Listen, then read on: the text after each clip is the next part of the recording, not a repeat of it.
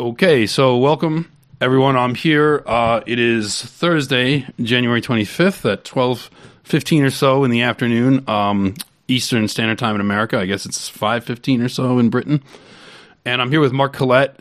And after I saw the headlines yesterday about patriotic alternative activist Sam Melia, I hope I'm pronouncing his last name correctly, basically being strung up, lynched by, I know you might have to be careful of how you talk about this, Mark, but I can say whatever I want. Theoretically, I messaged Mark and I was like, do you want to come and tell our audience the sort of the nuts and bolts of what's happened here? Because I think a lot of people have seen the news and know about it now, but they don't necessarily know the whole story. And this is also not the first person associated with Patriotic Alternative that they've done up on some BS. You got 3 people now, Sam being the third, I think, correct me if I'm wrong on that. But let's just start at the beginning with this case of Sam. How did it come about that he was arrested and charged? Well, firstly... Or you start where you want, yeah. Yeah, I just want to correct a little thing. These people were part of Patriotic Alternative, but actually none of the people that we're talking about have been arrested for anything they did with Patriotic Alternative. Right. All of the charges relate to things they did before they were part of Patriotic Alternative and are basically unrelated to Patriotic Alternative. Now, sometimes Patriotic Alternative does get brought up during their trials because some of them say, well, look, I'm part of this group now, I'm not part of the old group I'm in. Patriotic Alternative is a community-based group, I'm participating in the democratic process, etc., etc.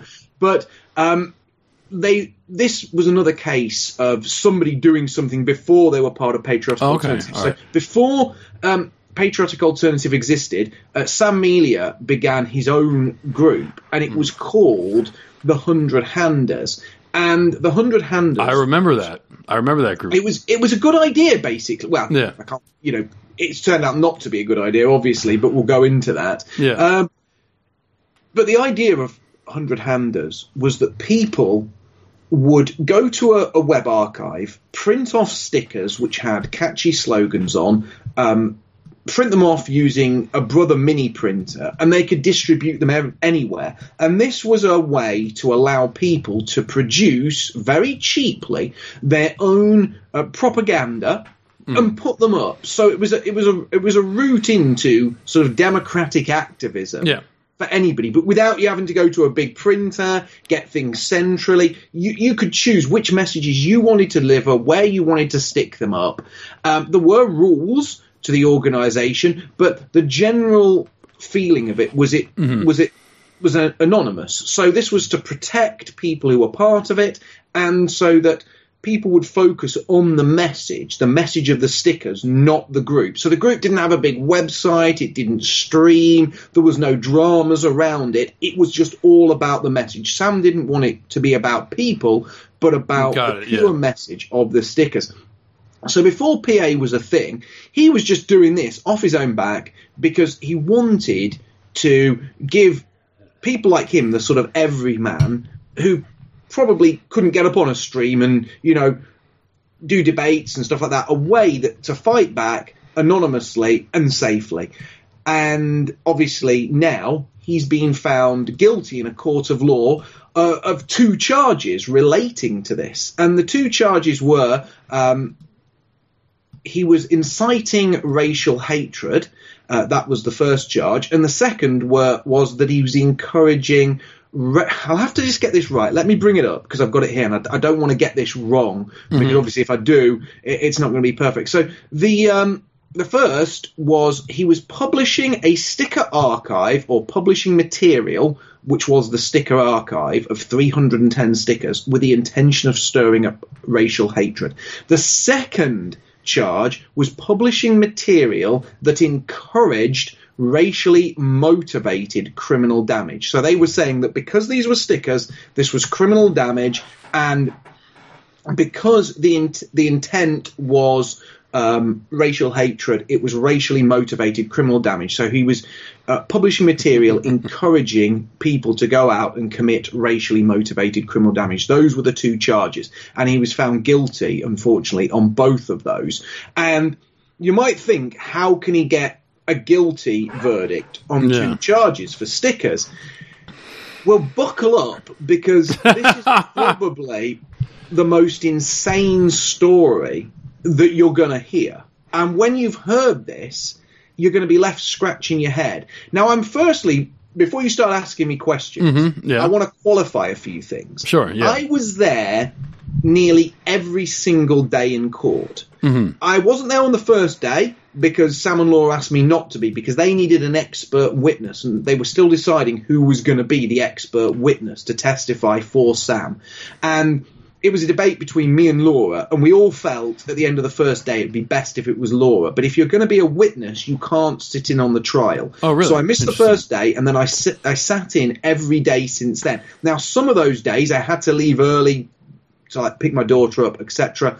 But for a number of those days, I was there for the duration, the whole day in court. So I saw the vast majority of the legal arguments, the evidence presented, the vast majority of Sam's cross-examination, all of Laura's expert testimony and cross-examination, most of the prosecution, and I sat in numerous private discussions with Sam's legal team. So other than Sam and Laura, who can't speak about this case at the moment because he is being sentenced on March the 1st, and the judge has asked for a full court report and pre-sentencing report by a series of experts before he sentences Sam. So Sam's got basically just over a month of freedom left while this report's being prepared, and in that time it's not wise for him to do anything that could prejudice that report. So at the moment I'm doing the rounds, speaking about this on as many different places as possible to get the word out. When you say experts, what is that going to mean? People who say that they're experts in extremism and hate, journalists? No, there's nothing like that, legal experts? A pre-sentencing report is when you speak to qualified experts in, say, sort of criminal psychology. Behavioural experts, people who interview you and try to get a read on what kind of person you are and collate evidence as to who you are and how much and what you're really like, so the judge can take that into account when sentencing. So when they interview you, if they find you to be a good, genuine person motivated by sort of more honourable motivations, you might get a lesser sentence. Where if they talk to you and find you to be some crazy, unrepentant nutter, then it's going to be a harsher sentence. Well, this presents kind of a problem on a political trial like this, because while certainly I'm sure that he would come across as a completely sane and normal individual, there would, and look, I don't want to be, I'm almost afraid to say what I'm going to say, but the idea being that it's sort of he feels justified, we all feel justified in our political viewpoint. And I don't think we want to change it or change what we stand for politically and what we're fighting for. So if they might, if they're going to be pressing to are you sorry? Do you renounce this and that? I would worry about that. I don't know if I'm making. No, it's more along the creating more problems. They'll ask him why he did that. What was his motivations? What does he do? Oh, I see. Is he a family man? How much time does he spend with his family? Does he care for anybody? How does his wife get around? They take all these things into account. Right, well, so you will hear.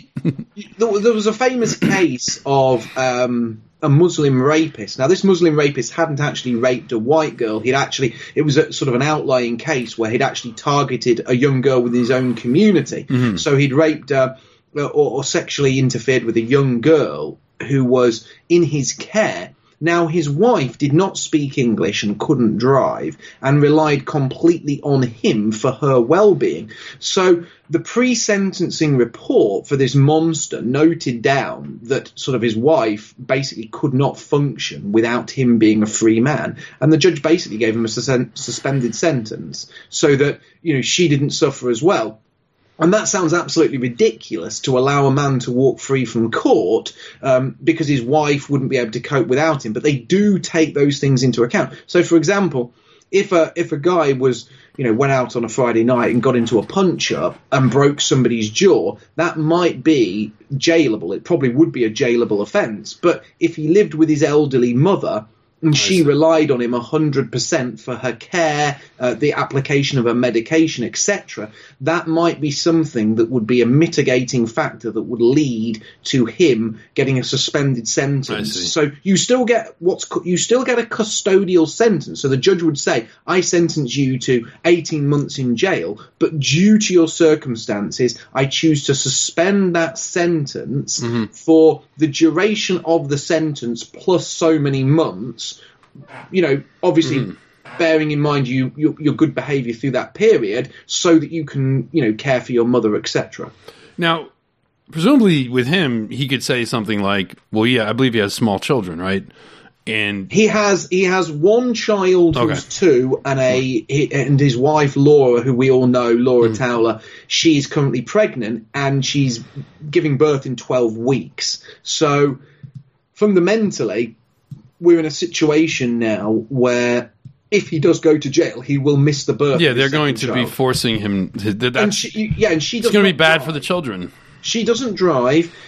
She has an elderly grandma that Sam does the shopping for, takes to her medical appointments, because Sam is sort of the driver in the household, and he looks after, Laura, the child, and Laura's elderly grandma. So there will be, some mitigating circumstances. Also, you just don't want these kids to have their father absent for the first years of their life, because that causes lasting harm to them. Well, and he's no threat to the public. He's no danger to the public or anybody. I mean, it's frankly, the whole thing is it's absurd. It's a witch hunt. It's political, and it's disgusting. But I would say the biggest thing that I would be concerned about, being a dad myself, is not so much the newborn, but his 2-year-old daughter. Right. Yeah. Like the newborn, if the newborn's born and he's in jail for the first year of her life, that is terrible. But you could come in there and build a relationship, and the child would never know you were missing. What would cause the emotional distress is his 2-year-old daughter. Where's daddy? Where's daddy? Is daddy coming home? Can I see daddy today? Can we go to the park with daddy? And the answer's always going to be no, daddy's in prison. Right. And that would be the heartbreaking thing for a 2-year-old who wouldn't be able to who understands who daddy is and the importance of daddy, but would not be able to comprehend the injustice of daddy being put in prison. And the other heartbreaking thing is when children get to a certain age and start asking things like, what is prison, daddy? What are the police? Are the police good people? Is prison where bad people go? How do you explain to a child that, well, in general terms, you'd say, yes, prison is a place bad people go, but in regards to your father was actually highlighting bad people who weren't being sent to prison, so they sent him to prison. Yeah. How does a child even comprehend this? Yeah, no, I don't know. It's just it's mind blowing. So I want to circle back to some of the arguments that you were talking about were being made, because as you said, the prosecutor acknowledged that the stickers themselves did not contain unlawful statements, and that they did not contain lies either. So he wasn't like saying things like racially abusing another group, and he wasn't saying things that aren't true. So what's the yet again they decided that still, despite this, there was this other issue of like how he was thinking about what he was doing when he did it, that supposedly is the actual crime. And of course, I imagine they can't point to any victim either, right? Now, I know in the United States, I think there's criminal law and civil law, and in civil law, if you want to take someone to court, you have to prove that you've been damaged somehow. Like there's actual damages the court can recoup for you in the course of like a case or something like that. But with criminal law, you can be guilty for victimizing someone or just breaking a statute.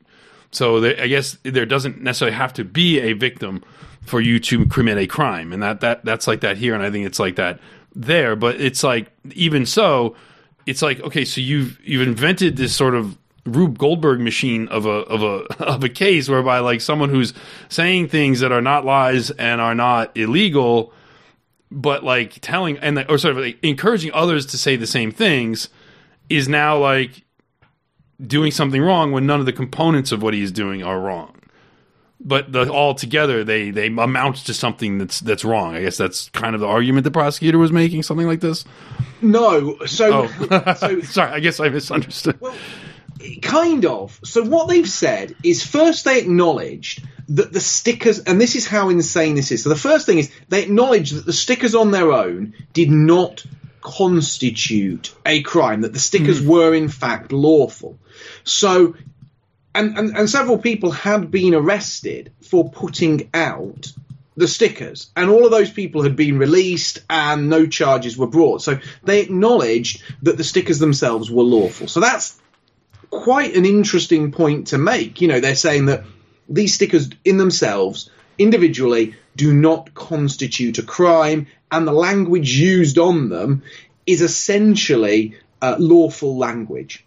That was the first thing they acknowledged. The second thing that they pointed out was that in a case such as this, the truth is no defence. Now, obviously, if you're intentionally lying about someone, they would use that against you. Right. However, in this case, despite saying the truth is no defence, they never, ever tested the truth of any of the stickers. And the Crown basically were satisfied that the stickers were truthful, that the statements on the stickers were truthful or could be backed up with factual evidence or academic reports. So that was something that was, you know, pretty interesting to see them going through the stickers and saying, well, that's, you know, that's true, and that relates to this, and that relates to a report from this professor that was published in numerous newspapers, and these are the immigration numbers for, you know, it was stuff like that, really. So, you know, so first they're lawful, and secondly they're true. So now you're sort of scratching your head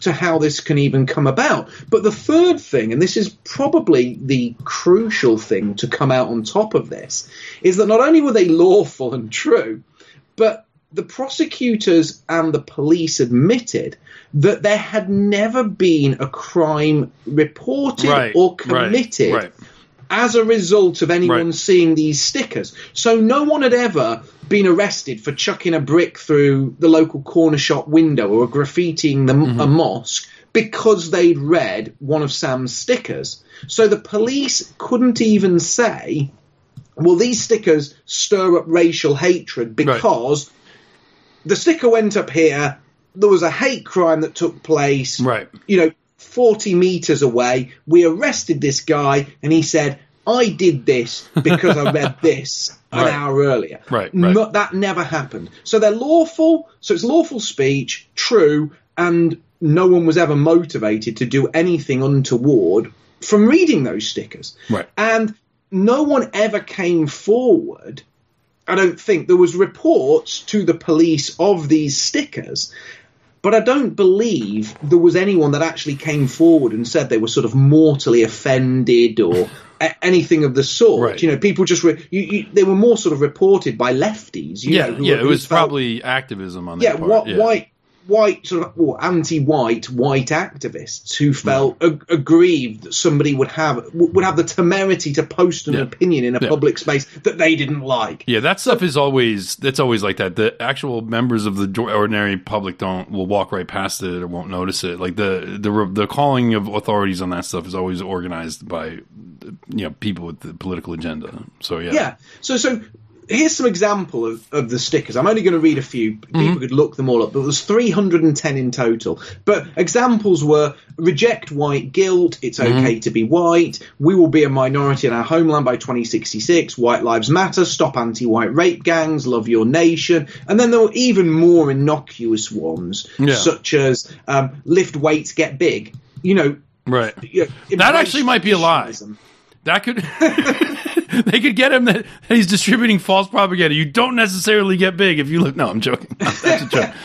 You see, this is when you read what's on the stickers. It makes it even more sort of strange, because you're reading what's on these stickers and you're thinking, well, this isn't what you would expect. Now, historically, when people got into trouble for such sort of stickers, the stickers would read things that contained racial slurs or things that would be insulting to a racial group. Because generally speaking, when people are said to be insulting towards a racial group. It is when you make a blanket negative statement about a racial group that can sometimes also include a slur.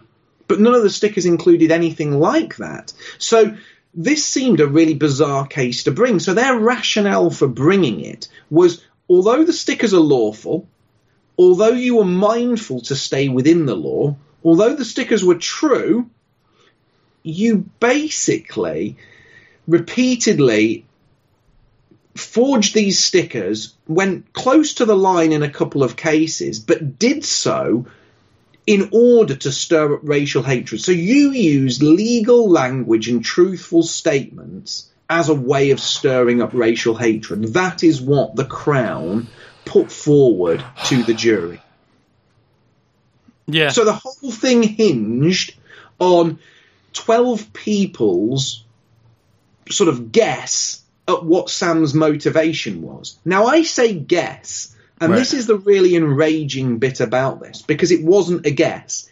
Every single piece of written or spoken evidence from Sam that explicitly mentioned his motivation for those stickers. Right. And these written or spoken pieces of evidence were not written or spoken after he was arrested, right. but before he was arrested, before he even knew he was going to be arrested, stated a number of interesting things. They stated, and again, I'm going to read some of these to you.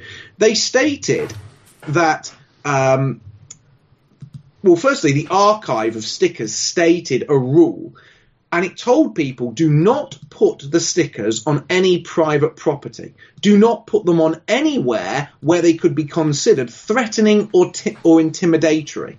Mm-hmm. So that's very important, because part of the law is that to be done for, inciting racial hatred, the material has to be threatening, abusive, or insulting. And Sam's saying, don't put them anywhere where they might be seen as threatening. So that's not incitement. He went on multiple streams where he said, don't do wild things with them. We're making these stickers legal. Don't make your own. Use ours. And he repeatedly said that his motivation, so all the evidence about his motivation stated he wanted to stay within the law, he was taking pains to remain within the law, and he didn't want people to use these stickers in any way that could be seen to be, inflammatory, discriminatory, or in a way that could lead to the stickers being seen in a negative light. But all of that evidence was basically thrown out. And it gets worse, because Sam kept a change log of any stickers that were updated, and most of the changes were like sticker 204, spelling mistake or something like that. Right. But in one case, Sam removed a sticker from the archive, sticker 188, and he wrote in the change log, removal of #0188 as it bordered on incitement. Its use is not condoned by 100-handers. So Sam actually, regularly reviewed the stickers, and if he felt some of them got close to the line, he actually removed it. So the prosecution proved, not the defence, the prosecution, when presenting their evidence, proved that Sam at times removed stickers in an attempt to be even more careful and stay within the law. Right.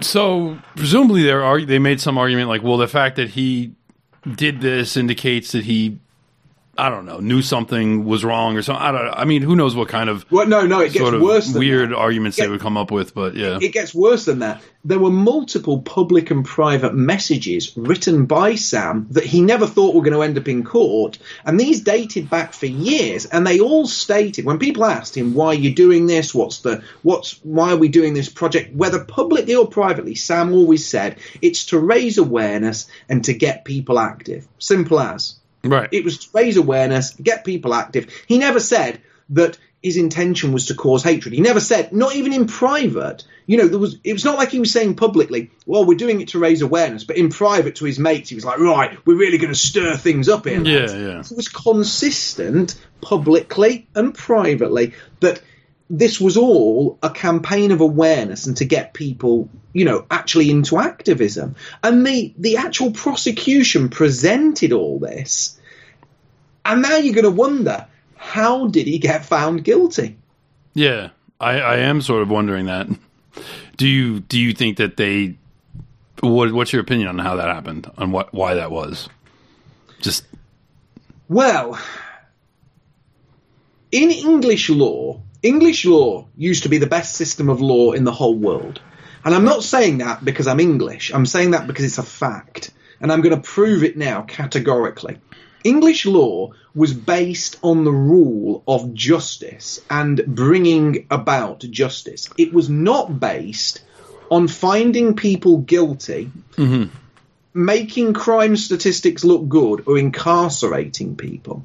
The foundation of English law is often said to be a quote by a man called Sir William Blackstone. You can look it up, but I'm going to read it to you. And the quote is, "It is better that 10 guilty escape than 1 innocent suffer." So what he's saying is it's better that 10 guilty men walk out of court and aren't punished than, an innocent man has to go to jail for a crime he never committed. And there was a lot of checks and balances in the English legal system. One of those checks and balances was what's called prejudicial evidence. Now, prejudicial evidence is nothing to do with the case.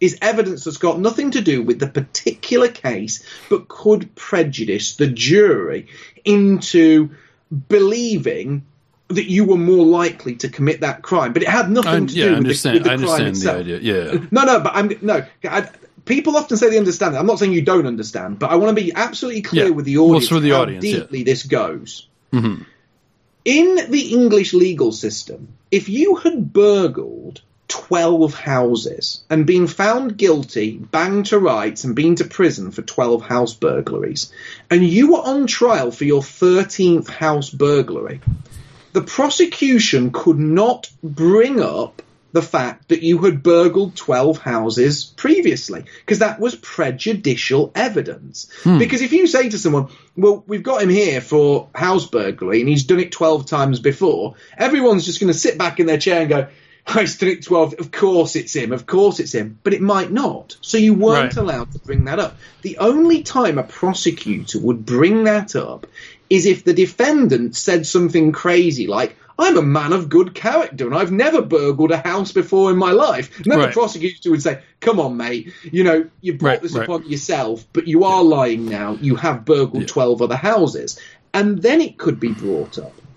Now, they have removed the check and balance on prejudicial evidence. So this means things that have nothing to do whatsoever with the crime that is, or the case that's being heard, can now be brought up. So if you're being tried for a burglary, every single crime you've ever committed and been found guilty of can be brought up, even if it's not related to the burglaries. The fact that you sent a message to your wife the previous week threatening to, punch her in the head if she didn't have the tea on the table can be brought up to make you look like a bad person. So now the Crown has the legal right to make you look like a terrible person. So if they've got no evidence, like they didn't with Sam, they can go through every single private message, email, WhatsApp, Telegram, text message, voice note,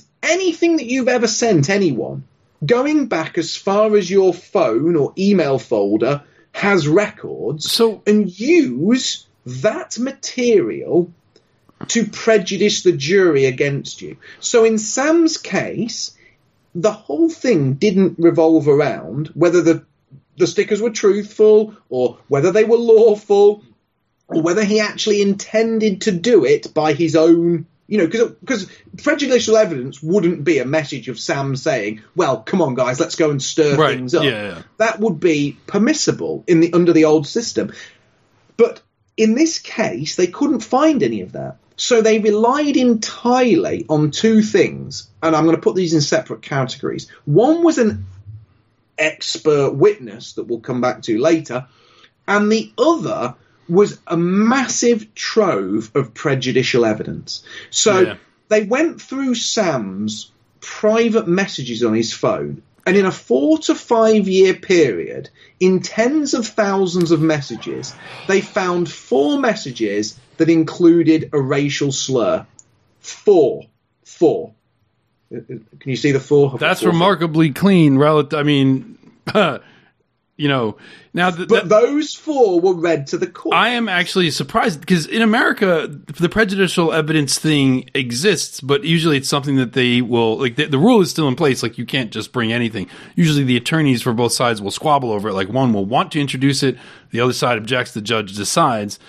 And, you know, so, and often, supposedly, if something like that in America, in theory, would not, if it wasn't, unless it was actually material to the case, like the judge would be, if he were going by the system, not allow like just random text messages of him saying stuff unrelated to the sticker things or anything else. That would probably wouldn't be allowed. I can't say for sure because, you know, in America, the legal system is just as corrupt. Like the rules are, like the rules are fine. They're just not followed. But I'm actually quite surprised that that was allowed to happen. But well, here we are. It gets worse. It gets worse. As part of this prejudicial evidence bundle, they also brought up the fact he had a poster on his wall, a poster of Hitler in his garage, and he also had an eagle with a swastika in its talons. So he had 2 pieces of Third Reich paraphernalia, this poster and this eagle.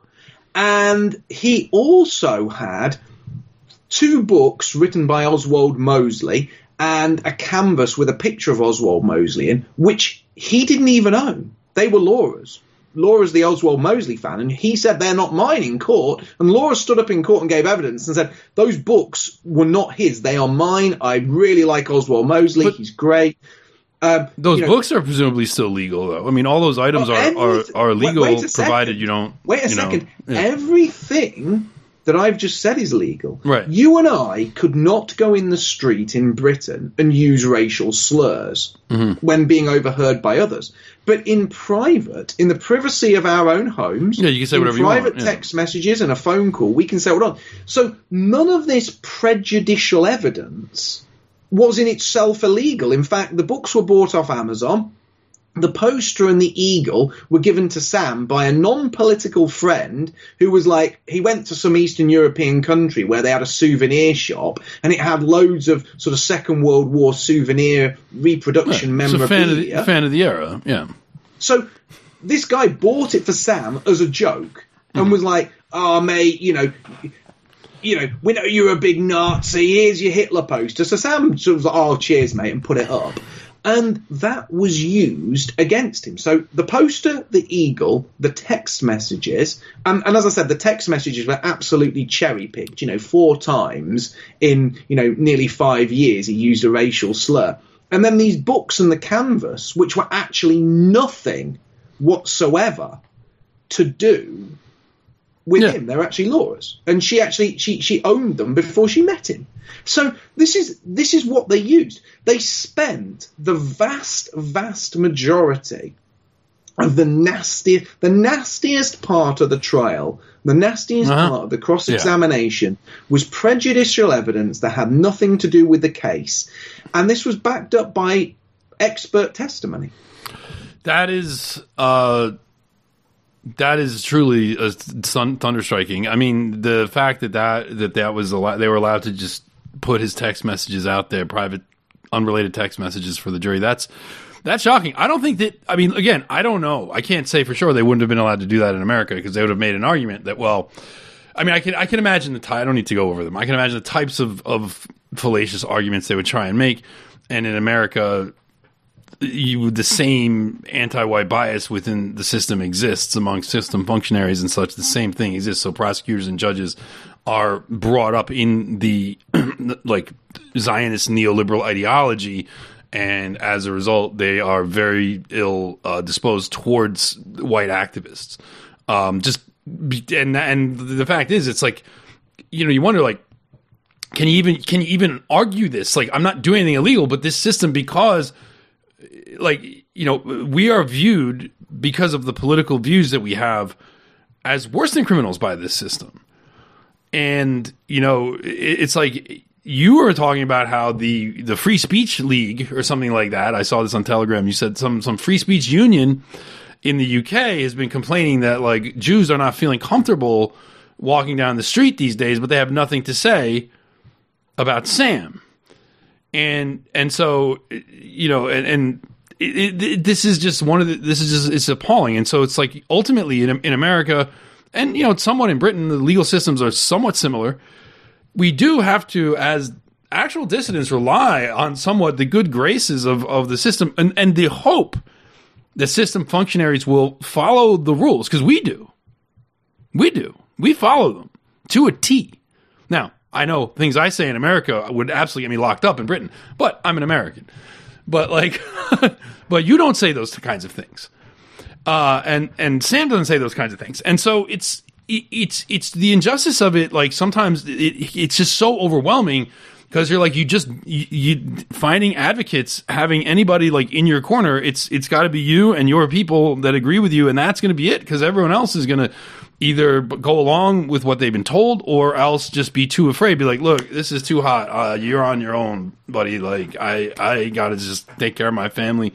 You know, I guess it's bad, but, like, look, you know, I can't get involved. So it's just, you know, and if we could rely on the system to follow its own rules, we would have a lot more freedom, but we can't.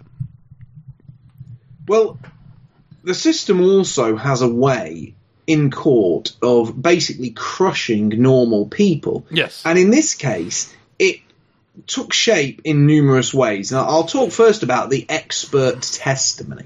So they also brought in an expert witness. Now, this might shock you, but the expert witness was a professor from some 2-bit university somewhere who was claimed to be sort of an academic who writes books on the far right. Yeah, exactly. I knew there would be something like that. He also writes for, and look, I absolutely accept there could be academic experts on the far left, the far right, on political parties, but to be an academic expert, you would largely have to be neutral on the case. Yes, no, these people are advocates. They're on a side. He's not neutral. He's not studying it as just a discipline that he's interested in. What are the political, like, what forms is the far right taking? It's not. No, he's a leftist.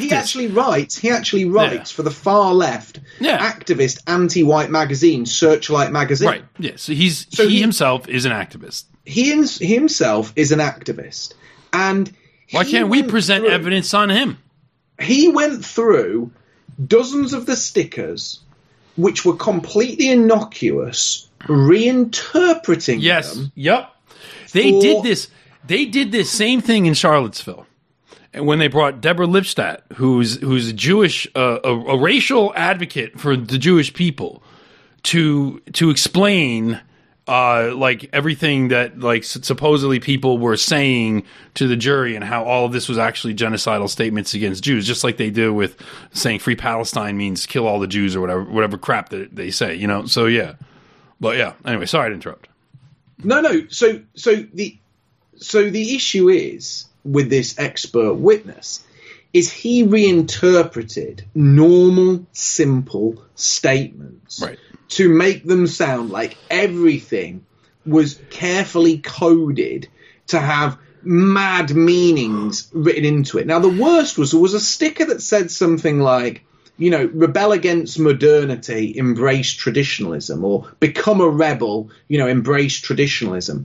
And this expert pulled up some weird definition of traditionalism with a capital T that was coined by Julius Evola after the Second World War, and was like, this word traditionalism to any normal person probably means, you know, wife, kids, family, something healthy. But what Sam means is Julia Evola's fascist vision of a traditional society. And the jury were like, you know, and you're thinking to yourself, this is madness. You're basically going into a room and seeing normal words that you said being reinterpreted, being slurped up, reinterpreted and spat back out with new meanings at a jury of normal people who now don't know what to believe and have spent the last few days hearing that you go and do pull-ups in your garage and there's a Hitler poster on the wall, and this is really what the trial came down to. And I described this trial. You see, I describe this trial not as an evidence-based trial. So there are evidence-based trials in British law, or in English law. There's no such thing as British law. There's English law and there's Scottish law. And English law covers England and Wales. But English law does have evidence-based trials. So those evidence-based trials might say things to the jury like, well, look, we found person X dead, with a knife in their back, on this street near this pub. And here you can see the person we're accusing leaving the pub roughly at the time when we think, person X died. And basically, here's text messages from the defendant's phone saying how much he hated person X. And then you will give evidence saying, well, yeah, I did hate person X, but I didn't stab him. I left the pub. And if you look at the CCTV, I didn't go to that street corner. I went the other way because I went to the kebab shop. So have a look at their CCTV. And that's an evidence-based trial because you'd look at the evidence, you'd match up the times, and then somebody might say, well, there was no blood on the accused clothes. What was the DNA evidence on the knife handle? Well, the DNA didn't match the accused DNA, and that's evidence. So you weigh the evidence. Well, yeah, the accused didn't like this person and he left the pub at the right time and he headed that direction, but he did go to the kebab shop and his DNA wasn't on the handle of the knife. It was unidentified DNA from another person. And you start putting these things together and you weigh that evidence because it's genuine evidence. But this wasn't. This was a trial that was based on perceived motivations, what the jury thought of Sam as a person. And I said this before Sam went into the trial. I said, a jury trial like this is more like an episode of X Factor. And if you don't have X Factor over there, it's a reality TV singing show over here where people get up on stage and they sing and the audience decides, Simon Cowell runs it and the audience decides who wins. But often it's not about who sings the best. In X Factor, it's about who the audience likes. Yeah. So you can have a young girl who doesn't sing particularly well going up against a guy who's got a beautiful voice, but the young girl's really pretty, the guy doesn't look as nice, and the young girl's telling this story about how her grandma's dream was for her to be a singer, and her grandma died of cancer 2 weeks before the show started. She's doing this for her grandma. Everyone's got tears in their eyes. It's like a fairy tale story, and the person who isn't the best singer wins. And that's a bit like a jury trial which isn't evidence-based, that's based on perceived motivations and thought patterns, is very much about, does the jury take a liking to the person who's on trial, or is the jury made to hate that person? And it's X Factor justice, unfortunately. And it shouldn't be allowed, and that's why, in theory, the rules against introducing things that are prejudicial to a defendant are not allowed or haven't been allowed. I wasn't aware that does that rule just not exist, or do they suspend it in certain cases, or what? Look, this is probably getting complicated. This is the thing. There used to be numerous checks and balances. There was something called jury selection, where you could knock out, I think it was a maximum of 6 members of the jury after asking them questions. Jury selection doesn't exist anymore. There's prejudicial evidence.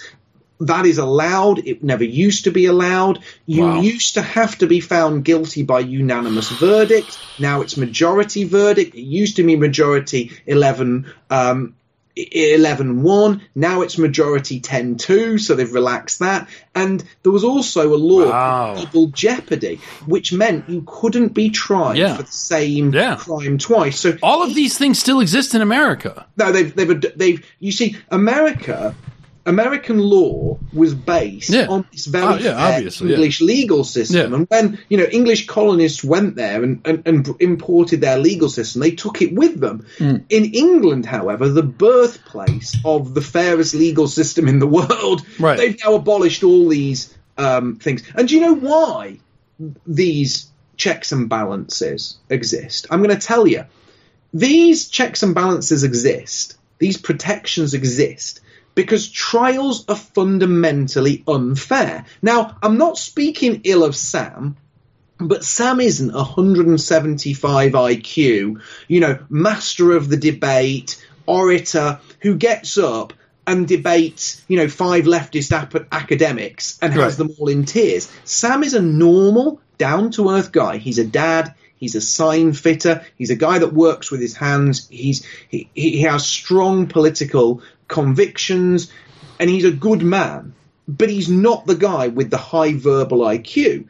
And the court system understood that. The court system understood that most defendants wouldn't be as skilled with their words and explanations as a trained barrister, solicitor, or, king or queen's counsel. So these protections existed to help the person who was debating with the legal professionals. Because if you're not a legal professional and you've never been in court before and you've got some slimy runt who's spent 10 years behind, the prosecutor's desk, asking you weasel-worded questions, twisting your words, winding you up, it's basically like taking a man who's never thrown a punch before and putting them in the ring with Mike Tyson. They're getting knocked out. So all of these checks and balances were put in place so something balanced out the fact that trials, by their very nature,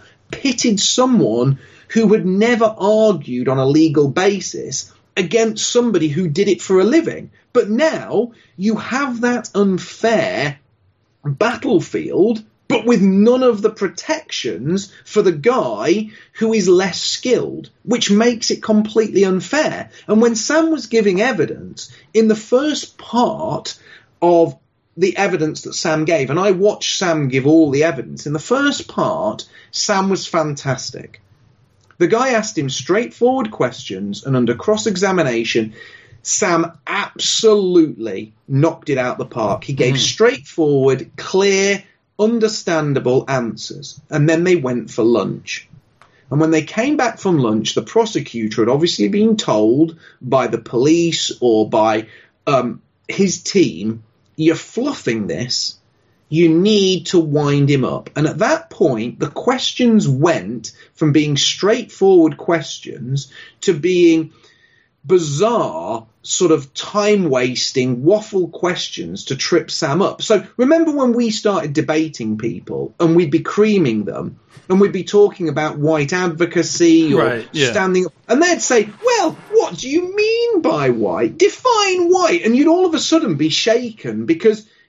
And this is something like people like weasels like Destiny do. Yeah. So you're debating Destiny, and all of a sudden he would say things like, well, what do you mean by whites? Then you define white. And then you'd say majority. What do you mean by majority? What do you mean by advocate? I remember you debating him once, and he said, what do you mean by advocate, though? Because you said white advocates shouldn't be kicked off social media. He said, but what do you mean by advocate? Do you mean burn people's houses down? Do you mean bomb people? Do you mean... And you're like, I don't need to define words. Advocate means lawfully put forward your views for the betterment of your group. And this slimeball prosecutor began doing this weasel word definition game. And Sam did get a little flustered. So the judge had a break in the afternoon and said, look, let's everyone gather themselves. Sam came back. And then he composed himself, and he did better in the third section of the cross-examination. But it did show up the failing of the system, that a man who's got a higher verbal IQ and who is a learned guy who's been to university, sort of twisting and doubling over an everyman with these horrible questions that And every man's going to be thinking, well, what do you mean? I know what I mean by white. Everyone knows what I mean by white. White's a word for people of European descent. Why are you asking me this? But it's so then he could create this thing. Well, what about a white Muslim?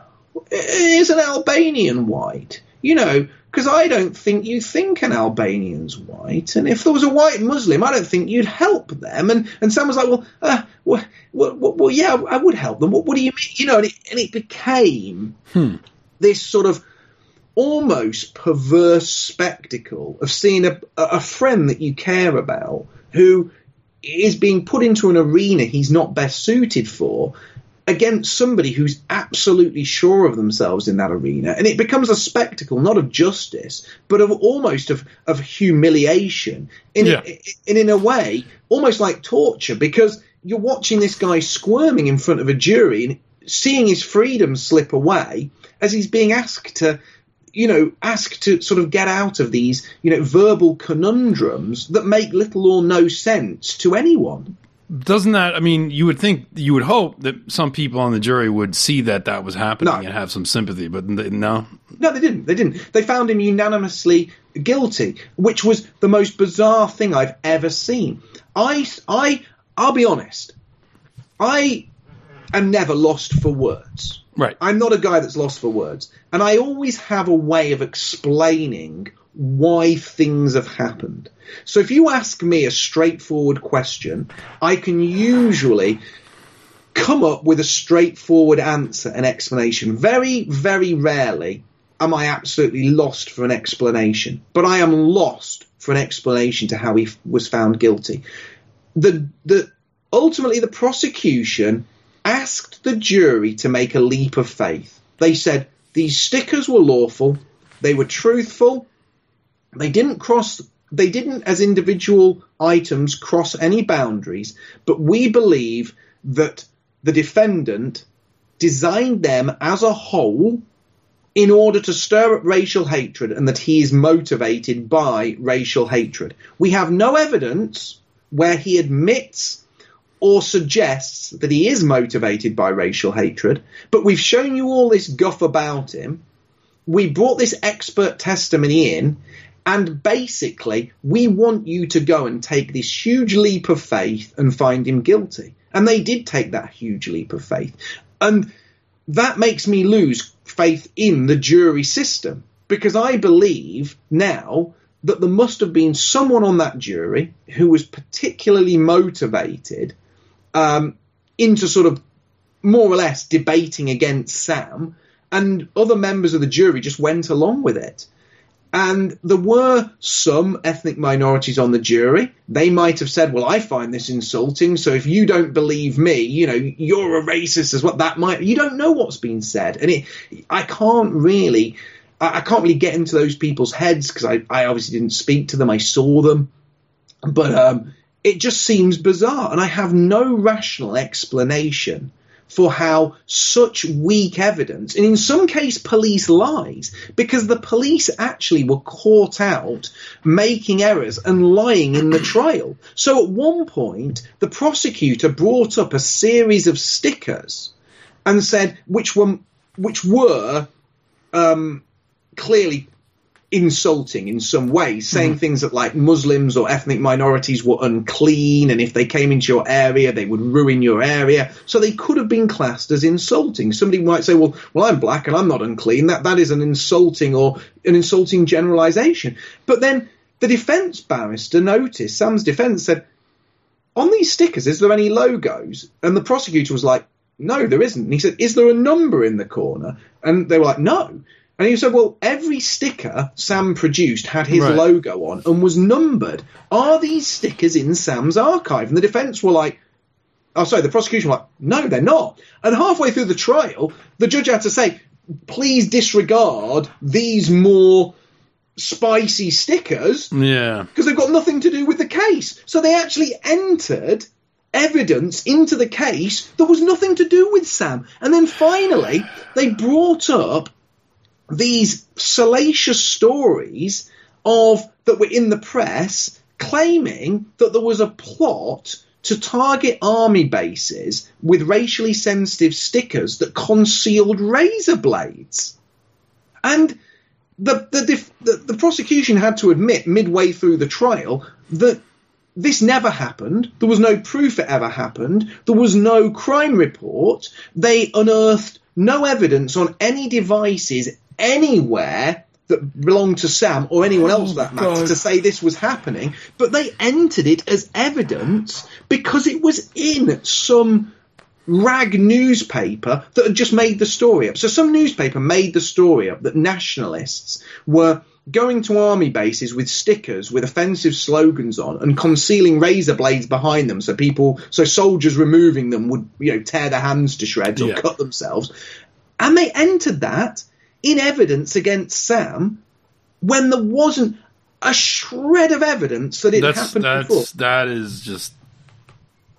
And when I say not a shred of evidence, it never happened. There was no stickers ever found on an army base, and they didn't even have as much as a text message or line from anywhere to say that was happening. All it was a story that some absolute scumbag journalist had made up and ran with. Right. Just for clickbait. Question on that, entered it in as evidence against him. Is there something where they have to give the defense everything they have before the trial starts so that they're not springing surprise things on them? They have to serve them with evidence. At that point, can't you say objection to this, this is... Yeah. And what happened? Did any of that happen, or did they just do it anyway? They entered it as evidence, but once it's entered as evidence, once the prosecution decide to enter it as evidence, it has to then be struck out in court. Really? Okay, that doesn't happen here. Here, they'll enter evidence and let the other side see it, and they will have a chance to, so they know everything that's going to be presented against them, and if something's, wrong or something like that, they will object to it, and the judge can strike it before the jury ever sees it, because letting the jury see it could be prejudicial, even if it's false and has nothing to do with it. It sounds like all of that is just out the window in England. No. What's meant to happen, Mike, and this is the insane thing, is if the Crown are caught in court red-handed, in open court, presenting prejudicial evidence which is based on lies or is an outright lie, that's meant to damage the Crown's case. But it didn't. It was just more... for want of a better word, muck being thrown at the blanket, hoping that something would stick. Obviously it did. It's psychological warfare that they're engaging in. So when they put something like that out there, you can't just erase it when you say that, that wasn't him, he didn't do that, because then they're gonna just subtly, psychologically, some of them at least, are not going to be able to make that hard distinction. What they see there, they're going to, it's obvious the mind games that are being played on the jury, frankly. And you kind of wonder, if I were one of them, I'd be like, I'm insulted that you're trying to play me like this. But again, I guess if I was ordinary people, if I was the member of a jury, and let's not say it's a political case, because obviously I would be, everyone has their own political biases. Yeah. But if I was a member of a jury, regardless of what case it was, if it was proved that the Crown or the police had either lied or presented evidence that was complete and utter trash, I would not in a million years have found somebody guilty, because I would have been like, I can't find them guilty, because if the Crown have lied or tried to mislead me on these key pieces of evidence, what else are they trying to mislead me on? What else are they doing this over? Yeah. So if they presented me, because once somebody's caught lying in court, that should really be the end of it, and if the prosecution is presenting false evidence, that should be something that really causes a case to collapse. Yeah, and even the when I was in the civil case in Charlottesville, I did a lot of stuff objecting to things that they were trying to say and enter into evidence, and the fact that they would put references to newspaper articles and opinion things in their complaints and stuff like that, and you're really not once you involve yourself in a legal case. Now, mine was a civil case in America, not like criminal in England, but there's still some principles that remain. Like we talk about this idea of things that are prejudicial. I actually was complaining because the attorneys for the other side were making videos and statements and constantly going out publicly and talking about us when I was still a defendant in the case. And at one point, Roberta Kaplan, had put up, she done a video, and then whatever company was like Now This or something like that. They do these libtarded videos and like with liberal stuff on them. They did some interview with her, and then in the video, they showed us at Charlottesville. They showed pictures of the defendants, and then they showed like the KKK and like with like burning crosses, and then a black man hung from a tree and stuff. And it's like, wait, hold on a second. When you go out and do that, now that wasn't presented as evidence, but just the fact that the attorney did that, I complained about it. I complained about it to the judge, and I said, like, she's out there showing videos like this on the internet with my face, and then having right next to it a black man hanging from a tree like that. You can't say that that's okay, Judge. And of course, ultimately what happened is I was dismissed from the case, and then my objection to this was rendered moot because I wasn't in the case anymore. But it just shows it's like when they're doing that stuff, and it's inherently political because the Charlottesville trial was a political trial. This is a trial having to do with politics. And when you have trials that have to do with politics, evidence actually goes out the window, and it becomes mind games and propaganda and psychological manipulation of the jury and all of the above, so that the government, the system, can score a political win against a dissident. And this is what America and England are supposed to not be about, according to their own propaganda that justifies their own rule. These governments justify themselves to us, their existence as our rulers, by saying they won't do things like this. This is what happens in third world countries. This happens in dictatorships. This happens in the USSR. This happens in Nazi Germany. This doesn't happen here. But it happens here.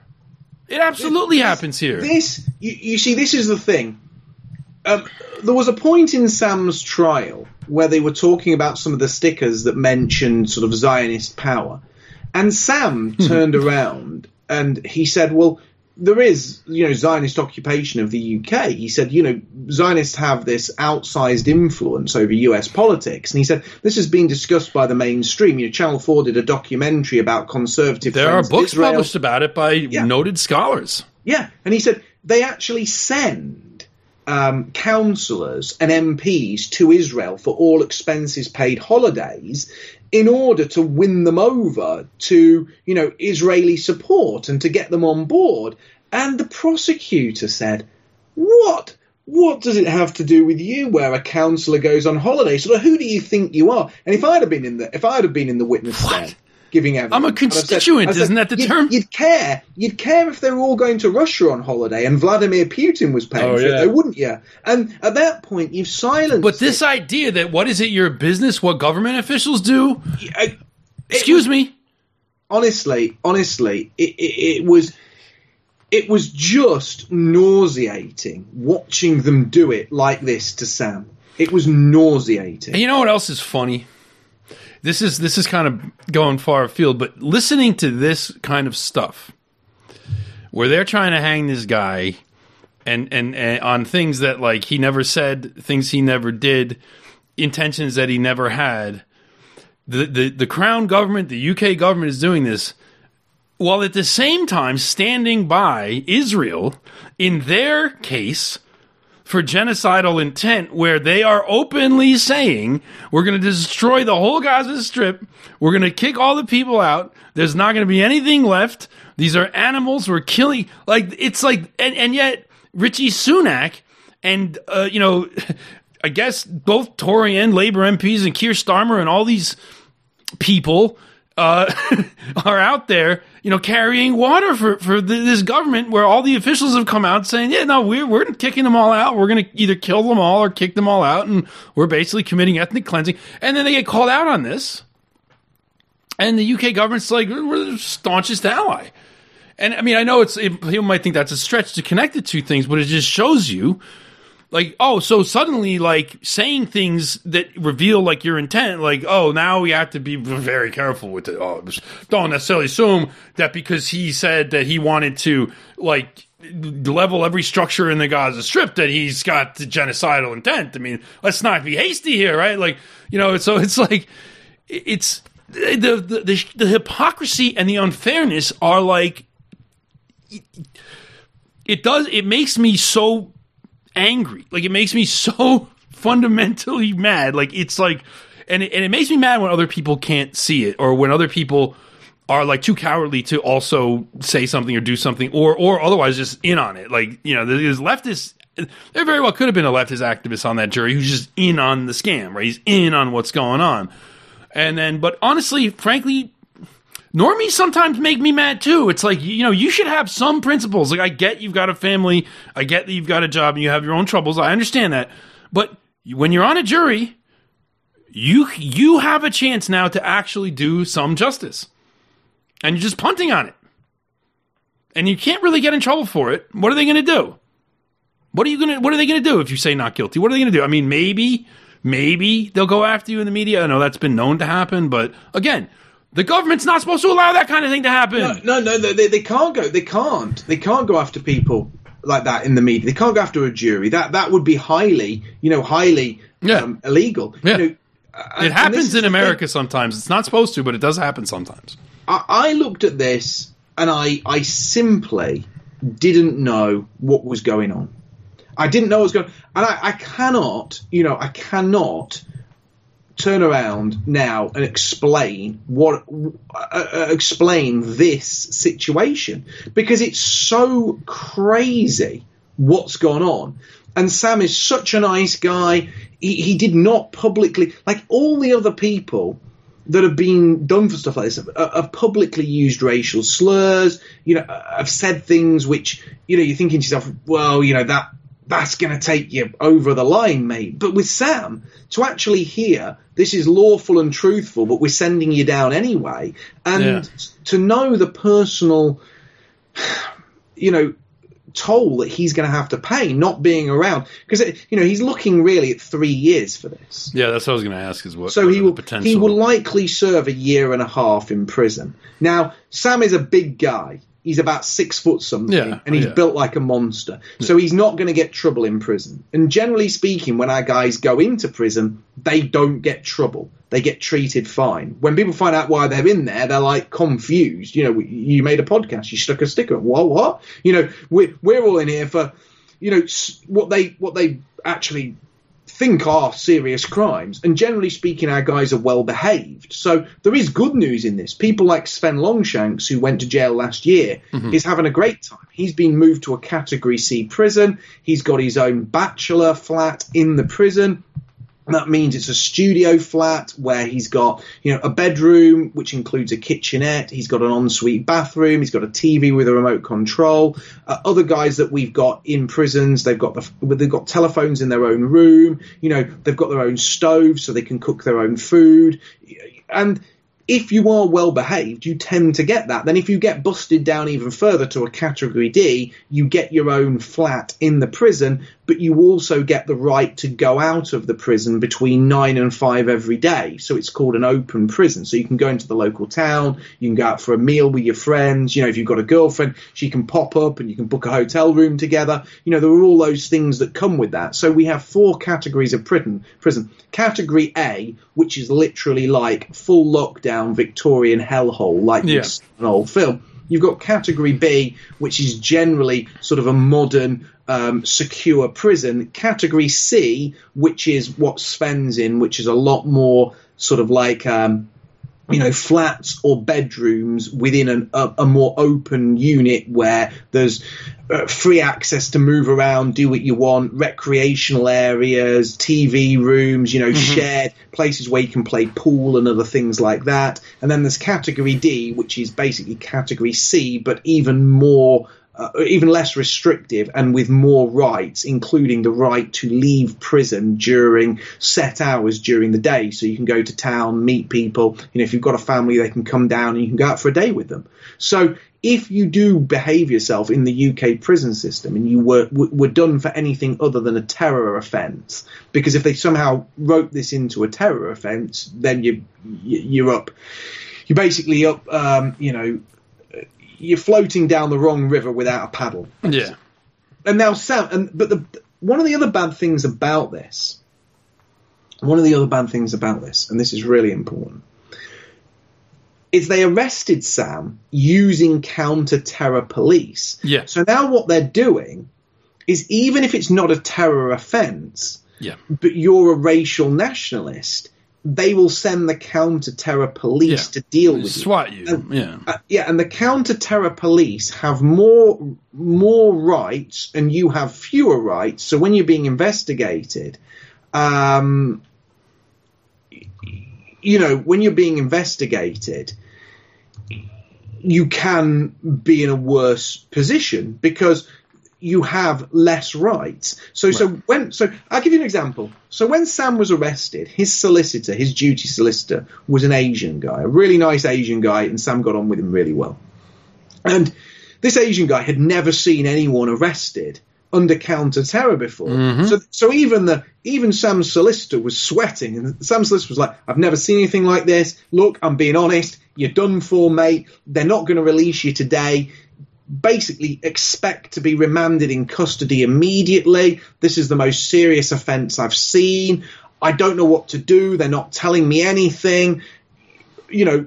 Almost like he was dealing with sort of Carlos the Jackal or the leader of a Mexican cartel. Right. And he was thinking to himself, my God, what are we going to do? So they started questioning Sam, and Sam's like, no comment, because his Asian solicitor was like, do not say a word. Don't say a word until we figured this out. Right. And sort of 5 minutes into a questioning, there's sort of a, knock at the door. The door swings open and they say, can you stop the recording? There are no terror offences to answer here.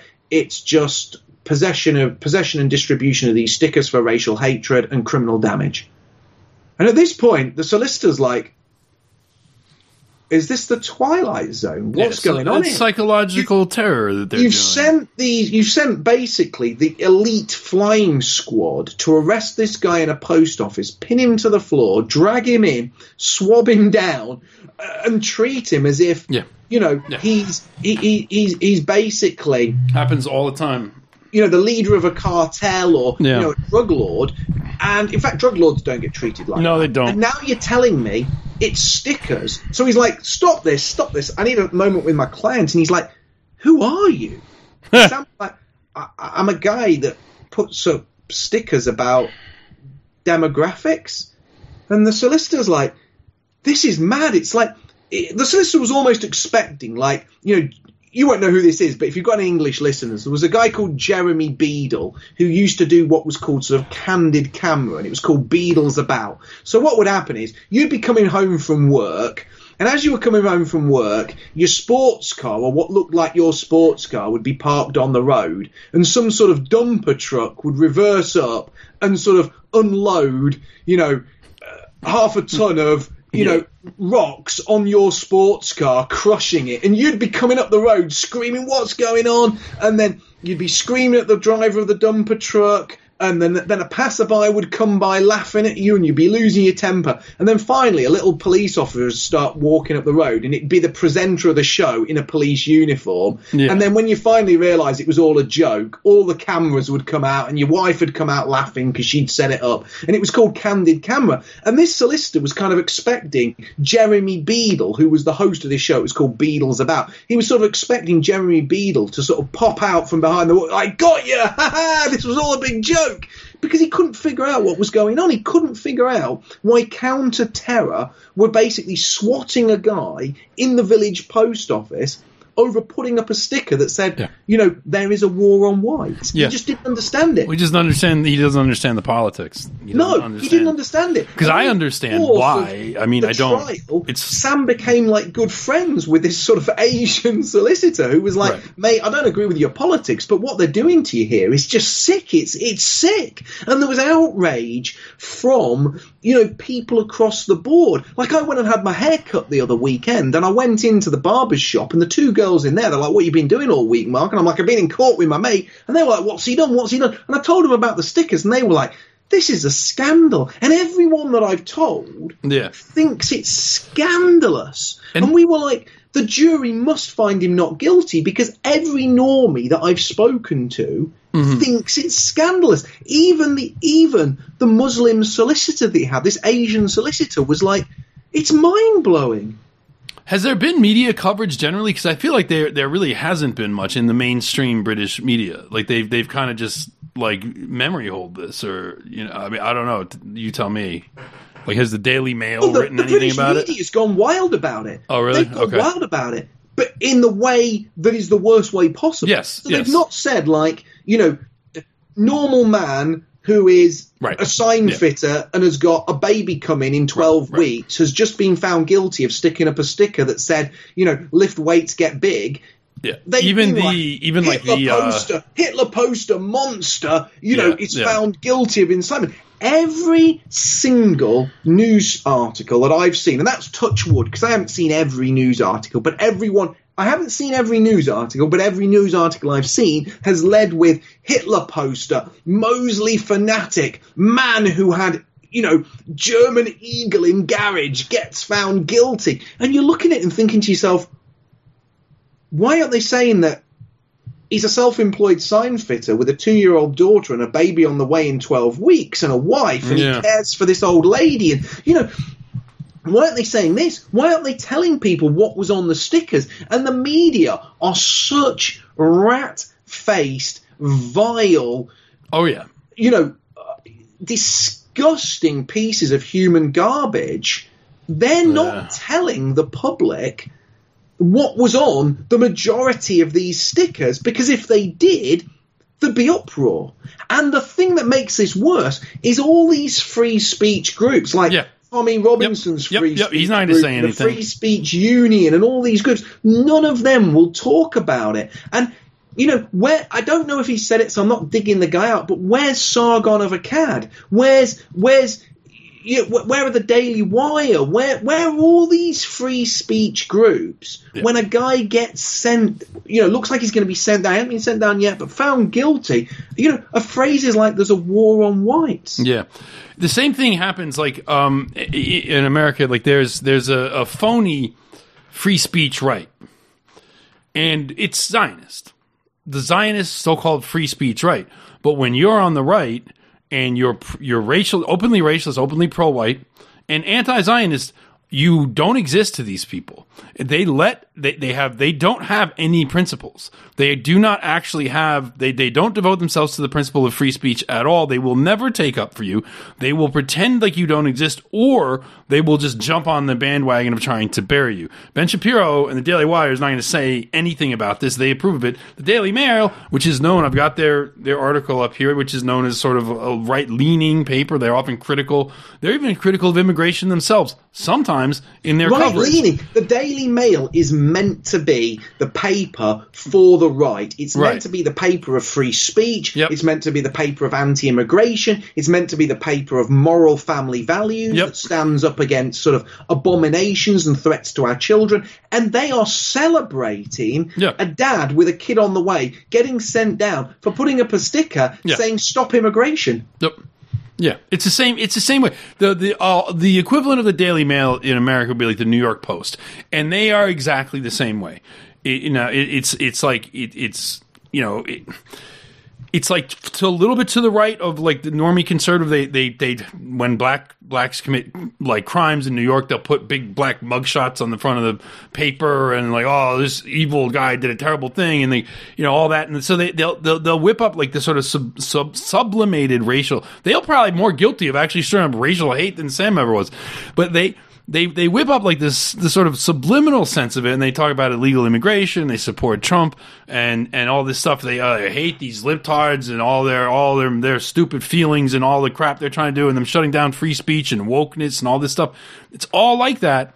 But as soon as it's someone who's pro-white, it's like either they jump right on board with your Hitler or you don't exist, and that is the role they play. That's why I was more naive about this before, having been in these kind of politics now for 10 years, about how conservative media operates like this. Is they really are just gatekeepers of the worst sort, where they let you think, well, hey, look, you also are against immigration. You also have some of these critiques of the LGBT community, of the moral degradation of this and that, right?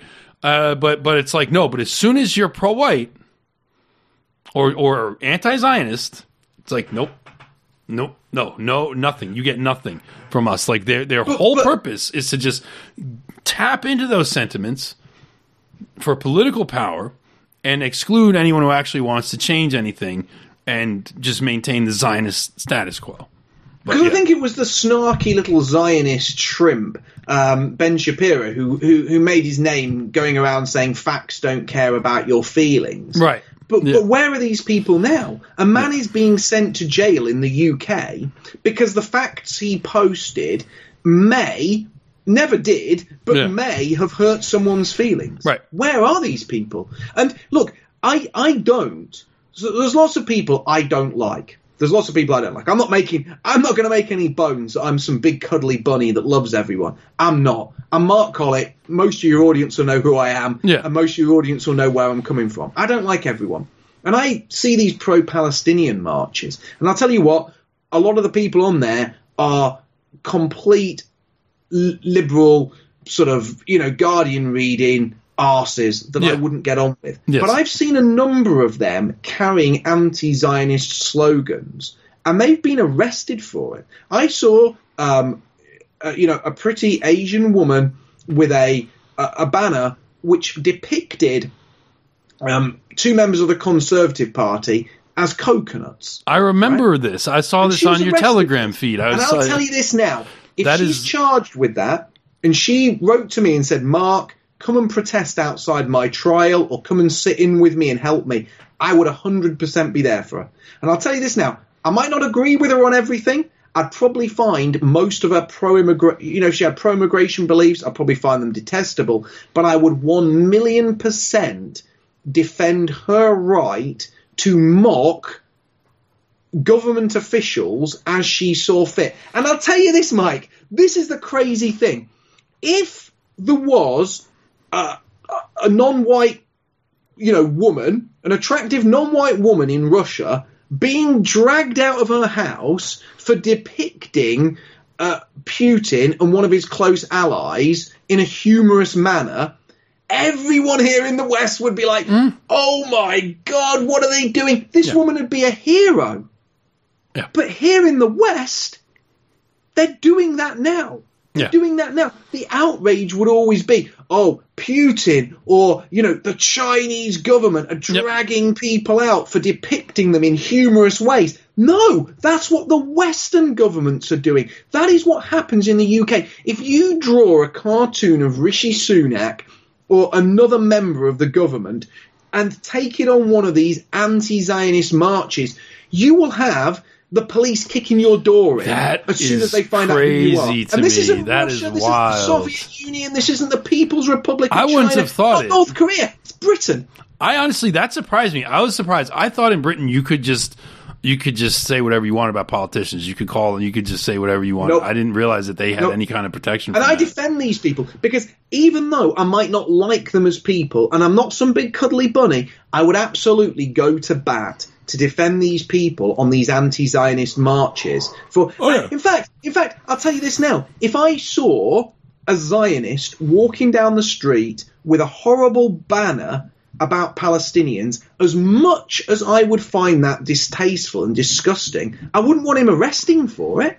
I don't want anyone arresting for speech. Well, they wouldn't arrest him for it, but I know they wouldn't. But what I'm saying is, I would defend free speech like that. The only speech I wouldn't defend is if somebody's actually saying, you all need to go and kill these people, because that's clearly incitement. But having an opinion or saying something that others might find offensive or controversial should not be a crime for anyone. Yeah. And you can see now these crimes are being deployed now against anyone who is quote unquote far right and anyone who says anything about the state of Israel, Zionist power, or Jewish influence in the West, even if that's leftist or non-white. Yeah. And, we're moving into a situation here in the UK. We're moving toward a place where mocking the Prime Minister can get you arrested. That's wild. I'm actually surprised at that, because I thought the UK was sort of famous for always making fun of politicians,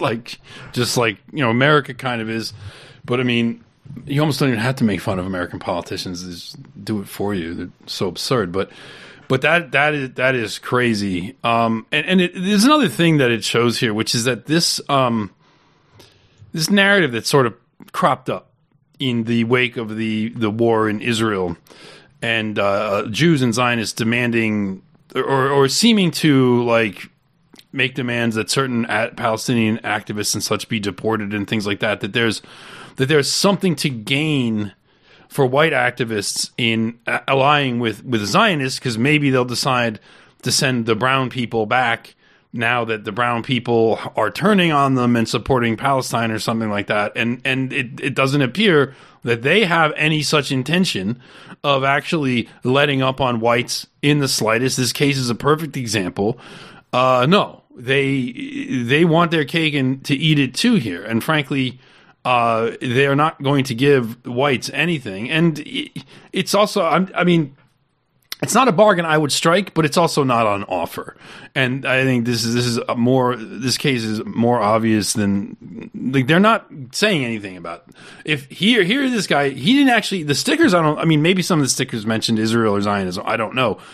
You can tell me. But if he's talking about immigration, for the most part, and numbers, we're going to be a minority, the whole case is Jews are starting to rethink making white people a minority because all these replacement brown people are anti-Zionist. It's well, here they are putting a guy that put out a sticker saying we're going to be a minority.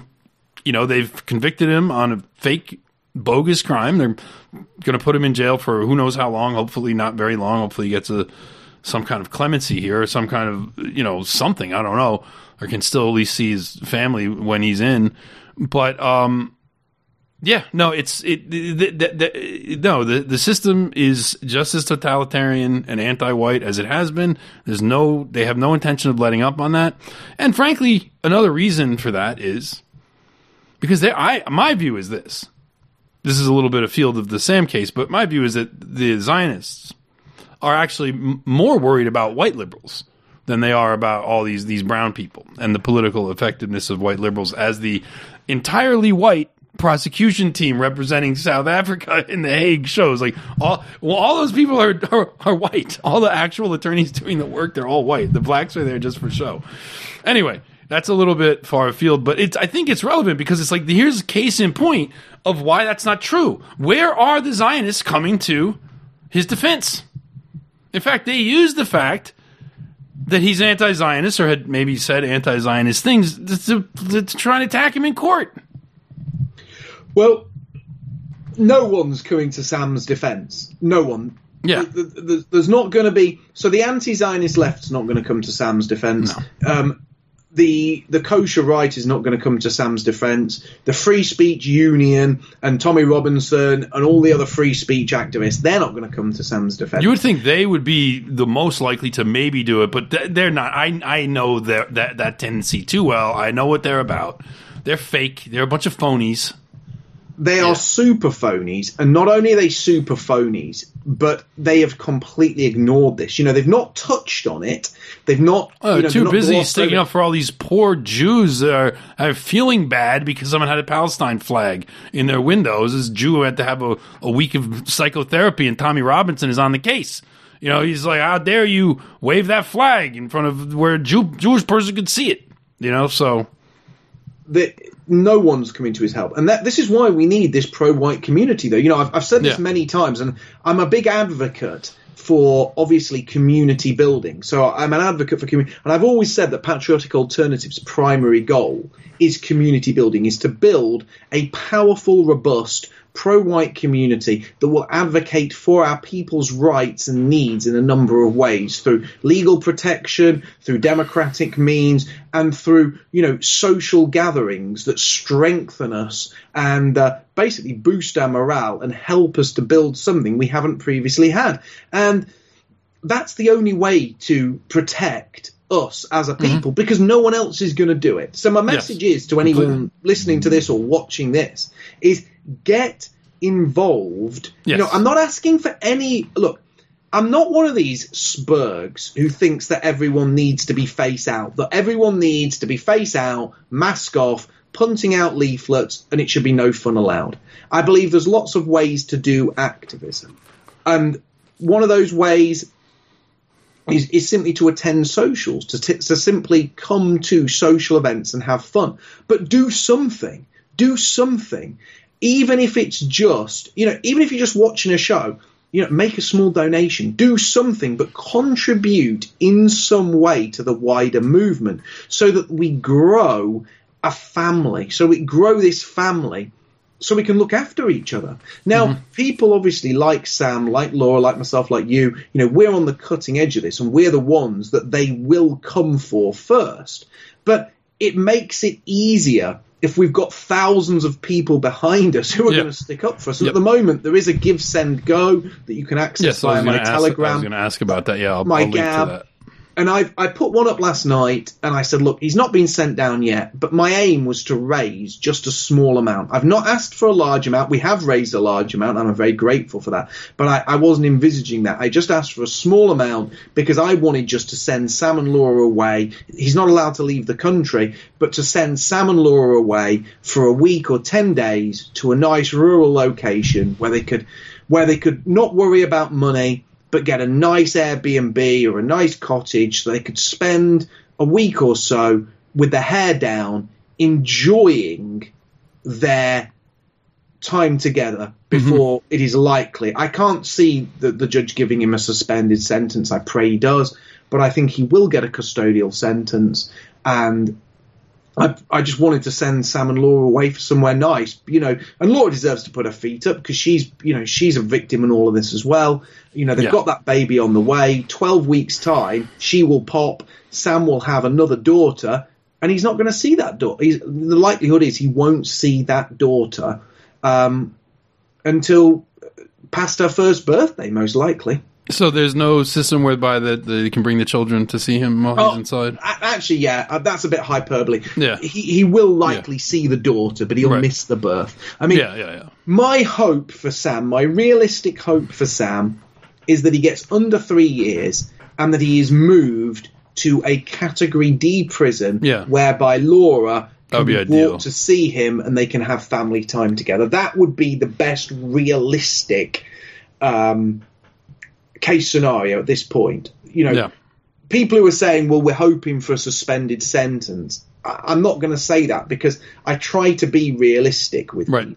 Right, yeah. But saying that, I was being realistic when I thought the trial would collapse due to a deadlocked jury. But that didn't happen. They found him guilty. So, it could hit him with 4 years. I don't know. I've learned in these things, unfortunately, and I don't want to blackpill, but what I say here won't really affect the actual outcome one way or the other. But I've found that, generally speaking, on political cases, particularly of this sort, obviously when dealing with leftists, they tend to get, less than, often get off with a slap on the wrist, if even that. Look, I don't want to interrupt you because it's your show and you're the boss, but I've got to tell you this. There was a number of people arrested during the statue protests in the UK, leftist activists and ethnic minority activists, who actually smashed and destroyed British statues of British, heroes and threw them in rivers and did all sorts. They went before courts, and juries, sort of activist left-wing juries, found them not guilty on the basis that they thought what they did was noble. What can you say? So Yeah. you've got guys on camera smashing statues, and the courts find them not guilty. You've got a fella, a family man, putting up, saying, here's some stickers. Don't put them in contentious places, but put them, in places people regularly put stickers. Guilty of criminal damage. Not criminal damage smashing a statue and throwing it in a river. Criminal damage putting up a piece of paper. This is English justice now. Yeah. And I know they will come for me one day. They will find me guilty and they will throw me in jail. Yeah. Because that's kind of what I was going to say, is that you can kind of expect often with political cases, particularly involving white right-wingers, they will just give whatever the top thing that they can give is, unfortunately. And there were cases in America with like the January 6th people where even the prosecutor would recommend like a lighter sentence and the judge would still just give the maximum sentence anyway because the judge was like personally angry at them. And so look, we've had people get 5 years for speech crimes. We've had people get, look at Sven Longshanks. Now again, not speaking ill of the guy, but I'm telling you the truth. The guy is not a well man. He suffered from an industrial accident where his body and part of his head were crushed by a forklift truck and a load of stuff going over on him.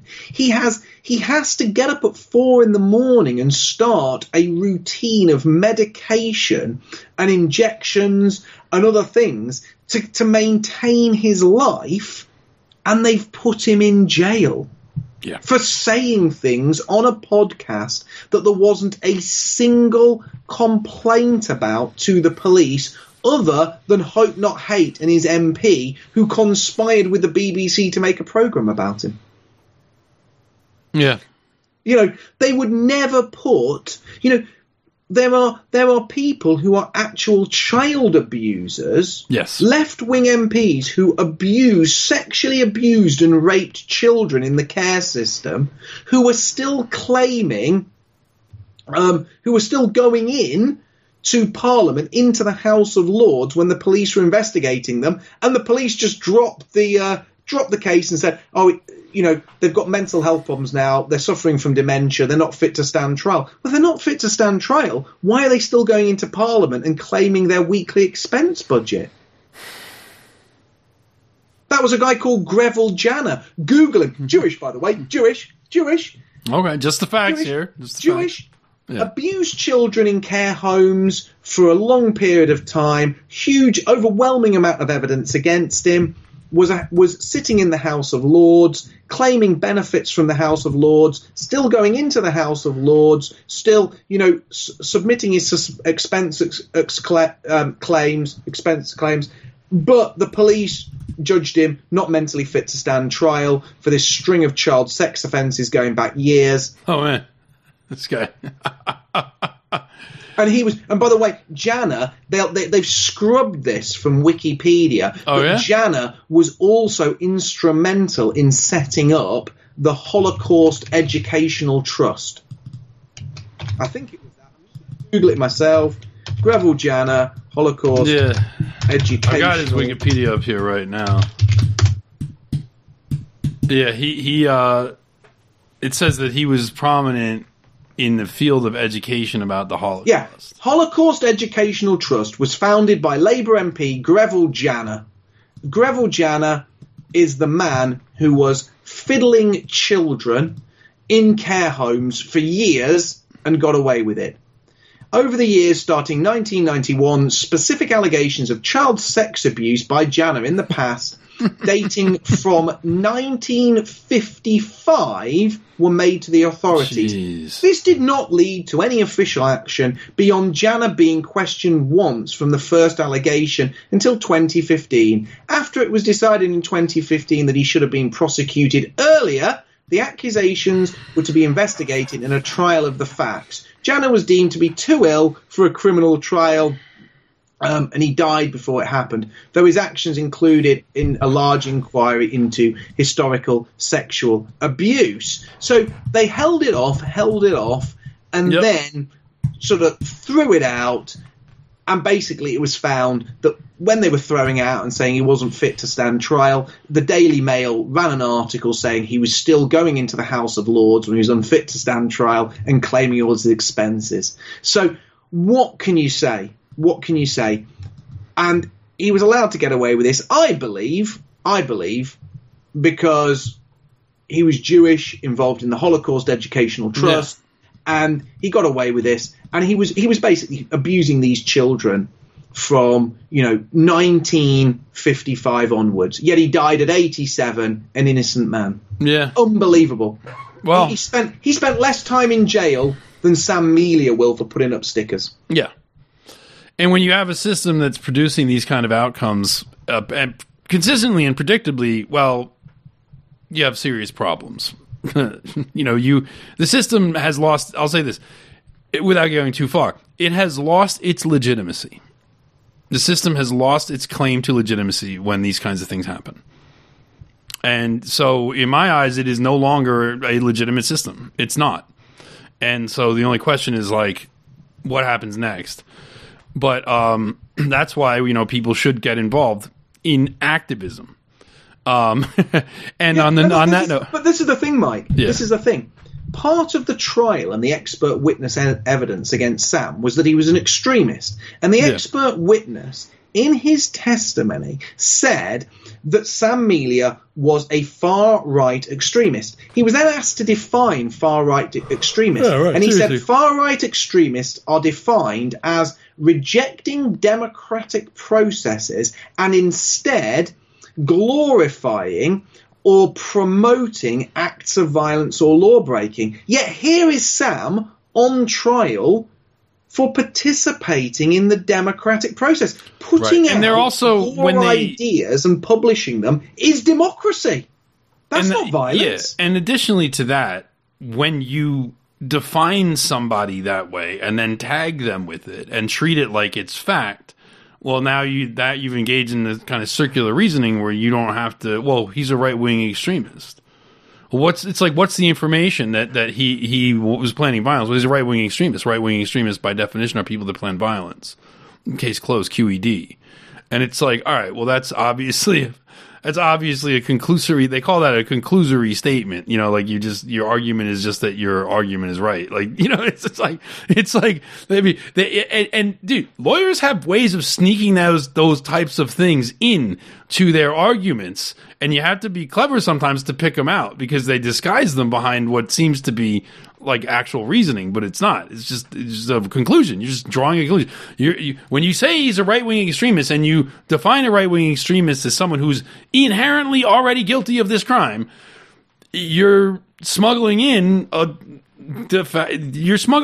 your case into the very definition of it. And if you're having a guy testify as to the facts of this, it's just it shouldn't matter. Characterizations shouldn't matter. It's not relevant how you characterize him.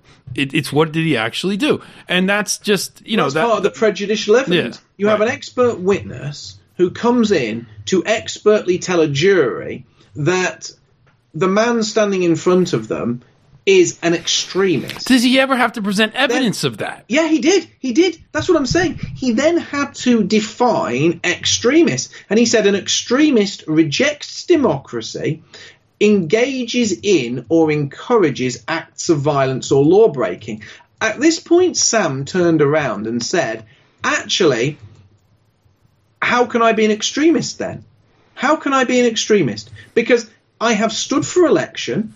I deliver leaflets, I'm engaged in protests, I put up stickers, and all of these are things that are democratic. This is putting over your opinions in a lawful manner is participating in democracy. And they said, no, but then he backtracked and said, no, some people participate in democracy as a cover for their extremism. All right. Well, now you just unfalsifiable premise. So, like, well, at that point, you can't win, can you? Right. Yeah. So if you don't participate in democracy, you're an extremist. But if you do participate in a democracy, you're an extremist using your participation in democracy as a cover for your extremism. So exactly. So it's an unfalsifiable. You can't be wrong. So it should be thrown in the trash. Do you know what it's called? It's called a witch trial. Because in Britain, when you tried a witch, you threw her into the pond, and if she sank, she was innocent, but if she floated, you burned her. So either way, you're screwed. You're either drowning or you're being burnt. So pick your poison. Would you rather your lungs fill with water, or would you rather be burnt to death? It's up to you. But either way, you're dying a painful death. Either way, it's a horrifying, painful death. And that's what Sam has basically experienced. A horrifying, painful trial where he was either an extremist or an extremist hiding behind democracy. You know. Oh man, and those arguments are themselves political opinions, because that is the political opinion of Antifa. But that's their viewpoint. It's not fact. It's not law. It's just their view. He's not an expert. Because you see, this is the other thing, Mike. No, he's not an expert. He's a political activist. But there's different types of experts, isn't there? There's experts in something like physics. So if a guy who's an expert in physics comes and stands in front of a giant whiteboard and writes a huge equation in front of you that all checks out and works and provides the right answer, he's kind of proved he's an expert. And there's sort of a scientific expert like that, or a mathematical expert, or an expert in chemistry that knows, how acids interact with bases and what happens if you put sodium chloride on on a certain type of metal. That's an expert, and that can be proven. What happens if you put it on your French fries? No, sorry. But if you've got a guy whose opinion is classed as expertise, that's kind of different, isn't it? Because it's not really an expert. It's that's what these lionized as an expert. That's what far right researchers are. Just so everyone understands, none of these people aren't activists. All they declare themselves experts, and they write blogs about how much they hate the right or how much they hate racism. But they're not actually what does it mean to be an expert in the far right? I'm an expert in the far right. If you want to talk about somebody who knows a lot about it, you are too. If you want to talk about somebody who knows facts about the far right, who knows about the history of it, the people that were involved, the actual views that it holds, we're both experts too. Why can't we testify? Well, look. Here's the thing, Mike. Laura was called as an expert witness on this case. Laura was called as an expert witness, and she started. She gave great evidence and talked about Sam as a person. But when she was brought up there as an expert witness, she wasn't held in the same regard by, the prosecution. It was almost sort of looked at as well, you're Sam's wife. You're Sam's wife, and you put out some leaflets. How are you an expert? But really, when somebody is being held up as an expert because of their opinions, well, anyone can be an expert. But really, no one's an expert unless the prosecution and the Crown say they are. And this is everything is stacked against the defendant now in so many ways. And it's so unfair. And you've basically got the remnants of the fairest legal system the world has ever known, and the remnants of that wonderful legal system now are a twisted, horrible, bastardized mockery of fairness, which are used in order to jail honest, decent men for nothing more than their opinions. Yep. Yeah, it's an absolute travesty. I mean, there's really nothing.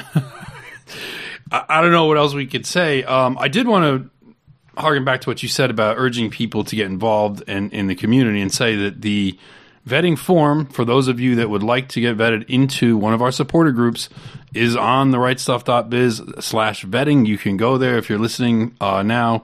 I do have it behind the paywall for subscribers only. That's because I don't want it to get spammed.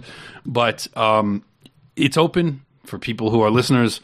You can go to that form, submit where you're from, sends the email out to the local leader, and then someone will get back to you and talk to you about it. And if you have problems, there's a support email at the very bottom of the form too. So that's out there. That's the service that we're providing. the NJP, the former NJP supporter groups are all still intact. The leaders are all still in charge of their groups, and they're all still wanting to vet people and build them. And our network is still here, and we're still going to be doing stuff in the next over the next year. And there's going to be new projects that are going to be announced at some point in the next few months. I can't announce them yet because the people that are going to be heading them up don't want me to do it yet. But there is stuff happening. So just wanted to say that. You should get involved in your local group because, as I said, even aside from these legal issues, which hopefully people will never have to face, it's just good to actually even just be around people like you that also think like you, so you don't feel like you're walking around lying to people all the time, or no one agrees with me, you're completely isolated all the time. No, there are lots of people that think like us, and we need to meet each other and get to know each other. So that's my little pitch for everyone to get vetted, even in the wake of the fallout from NJP. The local groups are still doing their thing. That was none of any of that had anything to do with those guys. Those guys are always doing what they needed to do. So, and they're still doing it. So there's that. Now, I don't know if there's anything else you wanted to add, Mark. No, I mean, we've gone over it. We've gone over it. I mean, going over it again, it's just like the sheer unfairness of it, the fundamental, like, you know, it really makes my blood boil. It makes me like angry, and of course, then that's the kind of thing they would use. Oh, look, this guy's like raving mad. It's like, no, like. Well, do you know, it's funny you say that, because there is something else to say. Yeah. When a couple of lads were actually arrested for putting out Sam stickers and released without charge, but, like, you know, obviously they scared the crap out of these lads when they arrested them. You know. Yeah. Sam wrote a private message about the police saying how much he despised the police for harassing people on the right. And they read those messages out in court, making Sam look like some deranged nutter for being outraged that the police were abusing people's freedom. But I want to remind everyone watching the show, whichever side of the Atlantic you live on, you have the absolute right, nay duty, to be outraged when the police abuse their power. But isn't that the whole reason these people were supposedly smashing statues? Yeah. I mean, suddenly now, this same system that says that people who reacted to their perception of police brutality and went out and smashed public property are doing something noble.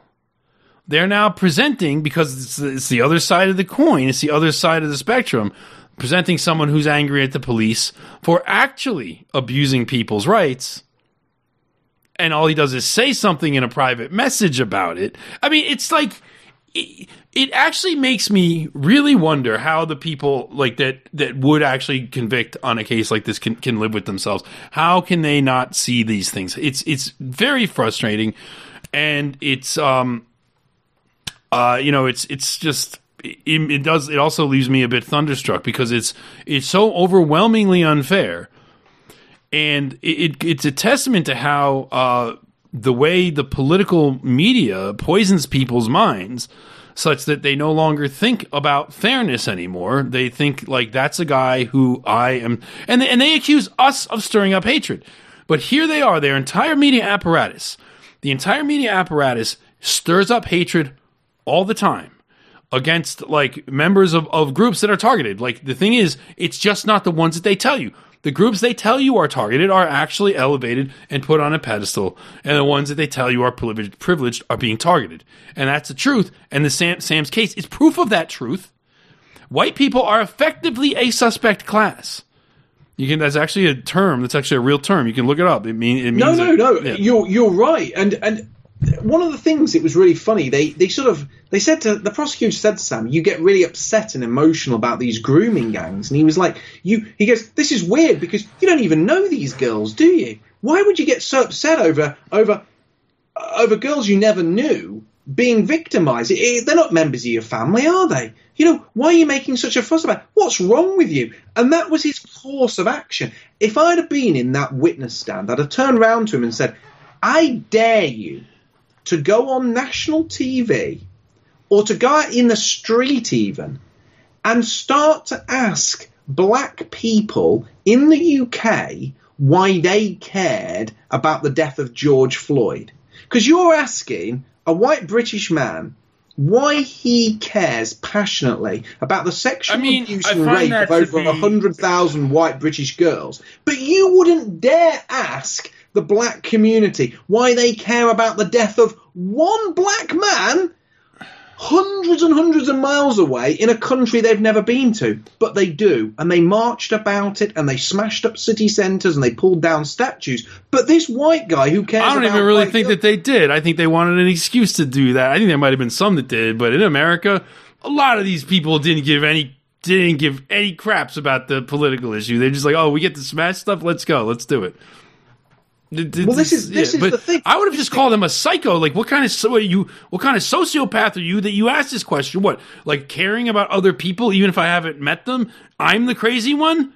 Well, look, you have no empathy. You have no normal human emotion. Like, I mean, it's but like. The thing is, Mike, that's the problem. Yeah. Sam's a normal guy. He's a sign fitter. He's a big-hearted, good man who was put up against a prosecutor who's stood up, bearing over him, saying things like,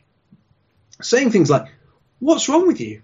You're telling me you care about these girls you've never met. What's your major malfunction? That's bait, too. He's baiting him. But the thing with Sam there, but when you're not used to facing that kind of stuff, it's intimidatory. I would be, like, thunderstruck more than anything. If it had been me, I'd have turned around and said, I dare you to go out into a black area of Leeds and attempt to belittle black people for caring about the death of George. Do it. See what happens to you. Because first you'll get a kicking, and secondly, you'll get arrested afterwards for getting the kicking for insulting people. Right. That's what'll happen. But I care about these girls. Well, I'm getting all kinds of I'm getting all kinds of staircase wit now. I've been like, well, someone has to because you clearly don't. Exactly. But you clearly don't. You're the prosecutor. Aren't you supposed to prosecute these crimes? You don't seem to be too mad about it, buddy. Exactly. And you see, this is the thing. They get guys like Sam and they twist them up. Yeah, no. They belittle them. Look, and I was sat there when he was giving evidence, and I'll tell you, Mike, if I could have taken Sam's place...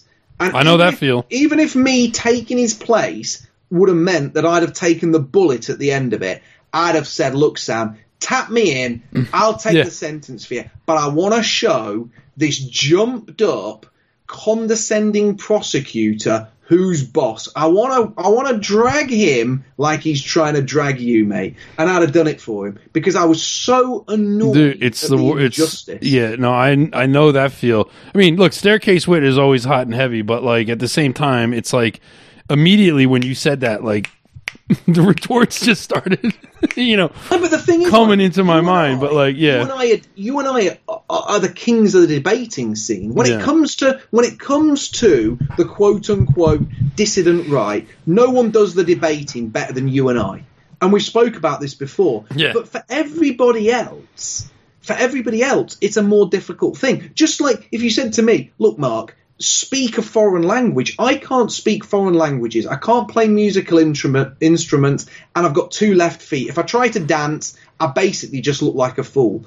They're not my skills. And this was putting a guy in this position and making him fight for his life and freedom in an arena that he's not comfortable with none of the protections that used to exist for men put in that position. This was terrible, and that's why I'm asking people to help Sam and Laura and back them as much as they can. Back Sam and Laura, back their child, back their unborn baby. These people are salt of the earth people who've been put through the meat grinder for simply caring about our people and trying to act.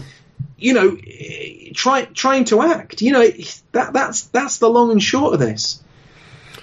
Yeah, I don't really know much else to say. Thank you for coming on and filling us in about all of this. Look, there is a couple of other things. Okay, sure, yeah, whatever else you want to say. Just a couple of things. Look, me, Sam, Laura, we're 3 of the most deplatformed people in the UK. Please follow us on Telegram, follow us on Odyssey, follow us on Gab, on BitChute, on Rumble. I know you guys are good people, and everyone listening to this, the vast majority of them will be good people, bar whoever's working for the state who's recording this to prosecute me at a later date. But the point is, if you're one of the good people, it's no bones for you to go and follow me on Odyssey and Gab and Telegram and all my platforms, but it means a great deal for me. Those interactions raise us back up after these brutal deplatformings. Please do continue to support us, guys. Stay in the fight. Continue to support Mike. Continue to support all the people who are good in the NJP.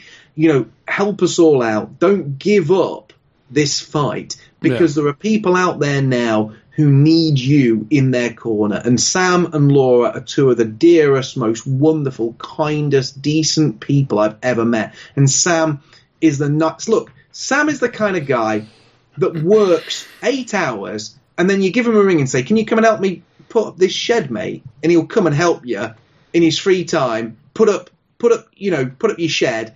Then he'll drive away, stop and get fish and chips for his family, and buy some chips for the homeless guy who sits outside the chip shop. That is Sam. That's the kind of guy he is. He spends his life helping others. Now he needs you in his corner helping him. I know you're good people. I know you will. Thanks for having me on, Mike. It's always a pleasure. Sure thing. Absolutely. I hope I can get you back on PWR again soon. As soon as you want. Still going, and Yeah.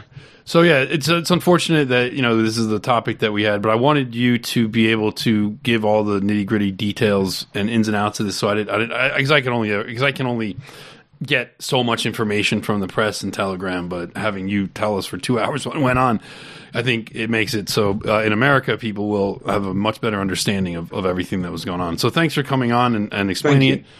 And TDS will be back tomorrow, and you listeners know the schedule for the site. So thanks, everyone, and thanks, Mark, and we'll see you guys later.